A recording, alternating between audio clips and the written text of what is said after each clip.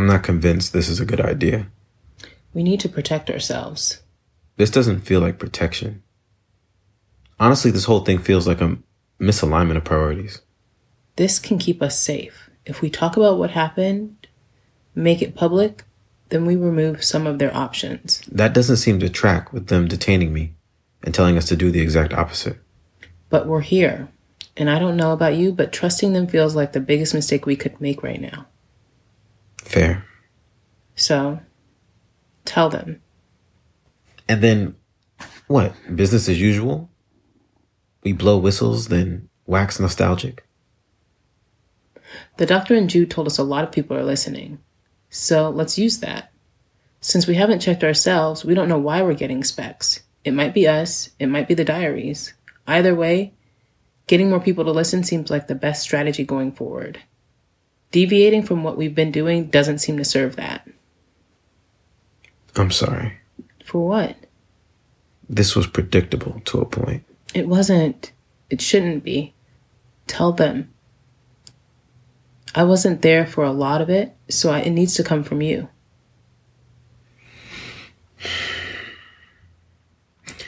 Last night, zombies came to our door. Mike's. Before we left Jude's pod, he told me that he hadn't brought a weapon with him when he flew here. Why would he have flown without a weapon? I'm not sure. He didn't elaborate and I didn't ask. I told him he could hold on to mine. You didn't even mention it. Never had the chance, but it was part of what felt weird. When was the last time you went anywhere without a gun? Never. What's that like? I feel naked, but also kind of, I don't know, makes me wonder if anyone else is walking around undefended. It's not scary, uncomfortable, but not altogether bad. The lack of weight makes me feel physically off balance, but it also makes me feel... What? I don't know. Let me think about it. You don't have any secondaries? No. You can carry one of mine until we get you a new one. What? There's something freeing about not having one. I don't understand that, but it's not really a discussion. It's against the law to walk around undefended. I'm aware. We're off track. They asked me questions about Jude, questions they already knew the answers to for the most part. Our relationship, the last time I'd seen him, if I was familiar with his HAZ status. They asked you about his HAZ status? I don't know why. Anyway, according to them, they stopped him and he had a gun on him that was registered to someone else. They didn't tell me why they stopped him to begin with. They asked me a lot of other questions. They told me that I shouldn't tell anyone about this and said they would return my gun after sequencing and indexing the incident, whatever the fuck that means. What did they say about Jude? Nothing. They ignored all my questions about him. Is he being detained? They wouldn't tell me, but I can't reach him. Okay. Let's get to tonight's letter. But we didn't talk about the questions. We're not going to right now. We'll read the letter first, then come back to it. Why? To stretch out the content. Keep people wondering so that they'll stay till the end. Did you read a zine about this or something? Overnight, it's like you're a marketing whiz, detective, MCU superhero. I'm so glad you didn't say DC. I would never. Okay. This is from your mom.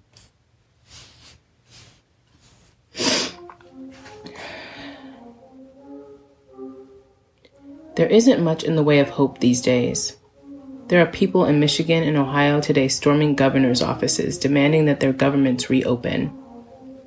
In Ohio, the pictures and interviews don't seem real. They can't be. Some guy going on about not being able to buy lawn fertilizer? A woman whining about not going to the hair salon? Michigan has the 4th most cases in the states and the 3rd highest death rate, 1,921 dead. That's 57% of all of the people that have died in China, allegedly. And just as efforts to slow this thing down seem to be working, these people want to rush headlong into an unknown that could decimate them. They're out here screaming for the freedom to die so that they can go back to the jobs that don't pay them enough. For the freedom to kill others by carrying this contagion asymptomatically to their fathers and mothers, grandparents, and the ailing. People keep dying, and it doesn't seem to matter. When children started getting slaughtered in schoolhouses routinely, we saw that they cared more about their freedoms than they did their own sons and daughters. I told myself it was because they couldn't imagine it happening to them. But as the bullets flew in the classrooms all over the country and shooting drills became standard in daycare centers, that rationalization began to evaporate. It was only a couple of years ago that I learned it was against the law for governments to sponsor a study on statistical gun deaths. The law was decades old. I understood then that none of this was an accident, that death wasn't an antidote to greed. In some cases, it was an accelerant. The Senate Intelligence Chairman sold more than $1 million in stock after receiving briefings about the virus's impact, and then told the public that the country was more prepared than any other to deal with the threat. He made money off of every single person who died alone in a room full of masks and plastic. And yet I am still surprised. It may be because I grew up pampered. We were poor growing up, but racism had ebbed into the subtlety of sledgehammers instead of the bloodlust tied to nooses. Redlining had refined itself into gerrymandering, but the police remained brutal and efficient. When you read this, I can think of only one thing that will carry my hopes with you in words tight enough to hold on to you. The world will not love you, my sons, cops least of all. Trust them with nothing. Only money will set you free, and even then, it is a poor man's freedom. This feels like a setup. This is the letter slated for today? You didn't read this ahead of time? No. And even if I did, it's chronological. This still would have been today's letter, whether I read it first or not. What does that mean? It means you and your mother share some ideas about cops and mics. And before you tell me that there were no mics back then, I think it's safe to assume that her feelings about them may have been the same. My mother knew that I was going to be a black man in America, and America has always been hostile to black men. She wasn't Nostradamus. But still, this is all just getting so surreal. You're right. It's not prophecy. It's probability. And now you don't have to take my word for it. Convenient. I just thought of something. What? These are public records, right? That's what the doctor said. That's what Estrom said. Yes. So the mics have as much access to this as we do, and no rules about how or when to read them. I hadn't thought of that. Yeah, I guess so. So maybe we should just read and listen to them all. Why give them an advantage? Because this isn't about the diaries. They didn't stop you because of this. I'm not sure. Why do you say that? Because most of their questions weren't about Jude or even me. They were about you and the archives. What about them?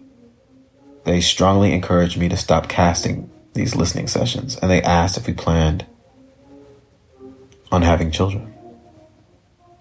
Before they released you, one of them said something like that to me. What did they say? He said that if I stayed with you, I'd be risking the best gift I could give my child. The gift of Evergreen. Yeah. Well, I guess we owe them a gift of our own for all their concern and sage advice. I don't want to give this up. We won't let them have this. This is ours. So, we'll give them defiance.